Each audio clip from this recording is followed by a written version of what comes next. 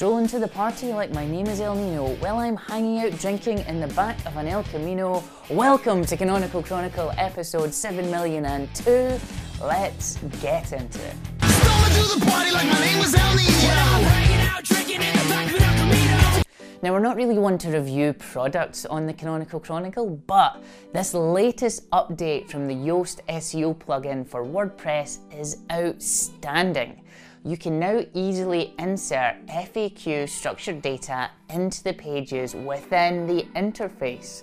So, why is structured data so important? To answer that question, I present to you this mobile SERP for the query London to Paris. So firstly, you're going to be scrolling so much that you will visibly age before you actually get to the first organic result.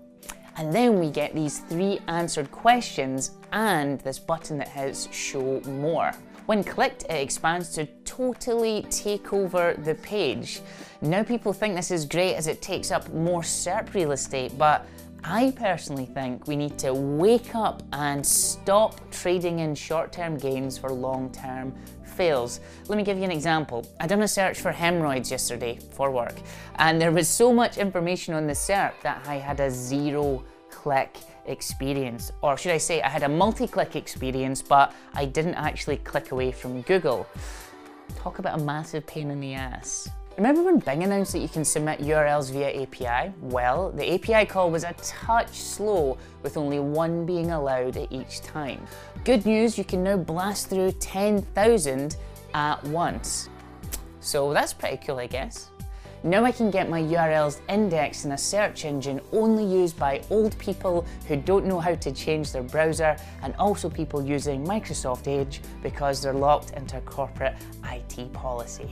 Great! If you've noticed a bunch of mobile traffic disappearing, it may be because there is yet another Google bug. How fun. Google have come out and said it's a known bug and they're looking to fix it. I don't know about you, but is it because we've got so much news nowadays, or maybe search is becoming so complicated, but there's been an unprecedented amount of bugs from Google over the last 6 months? I suppose it's all part of running a technology company, but when billions of people are using your service, it just goes to show that these tiny little issues can really blow up. Let's stick to the classic answer. It's not a bug, it's a feature. So that is the June algorithm update finally done. So how did you do? Did you get a big old Google slap? Or have the algorithmic gods looked kindly upon you and blessed you with good fortune, and you're now going for one of your daily swims in your newly acquired mountain of money? Now, we don't have a massive data set at Type A, but from what we can see, there are a couple of things that all the sites have had in common that have been affected.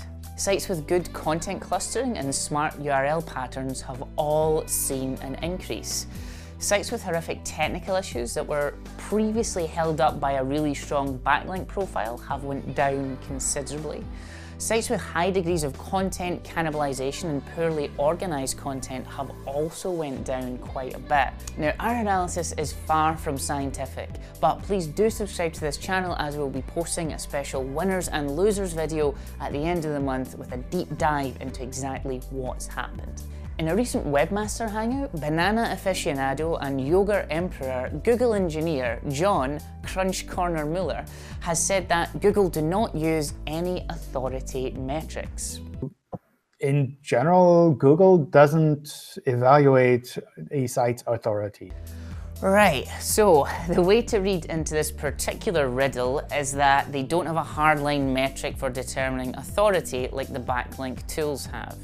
However, they do use a culmination of factors to weigh up if a document should be ranked above another. One of those metrics will be how the overall domain presents itself, i.e. its authority. As an SEO, what is this magical thing that you can do to build authority onto your site? You guessed it, build some links. That's everything for this week's Canonical Chronicle. We hope you liked it. Please do follow us on social and don't forget to subscribe. But until next time, we will see you later.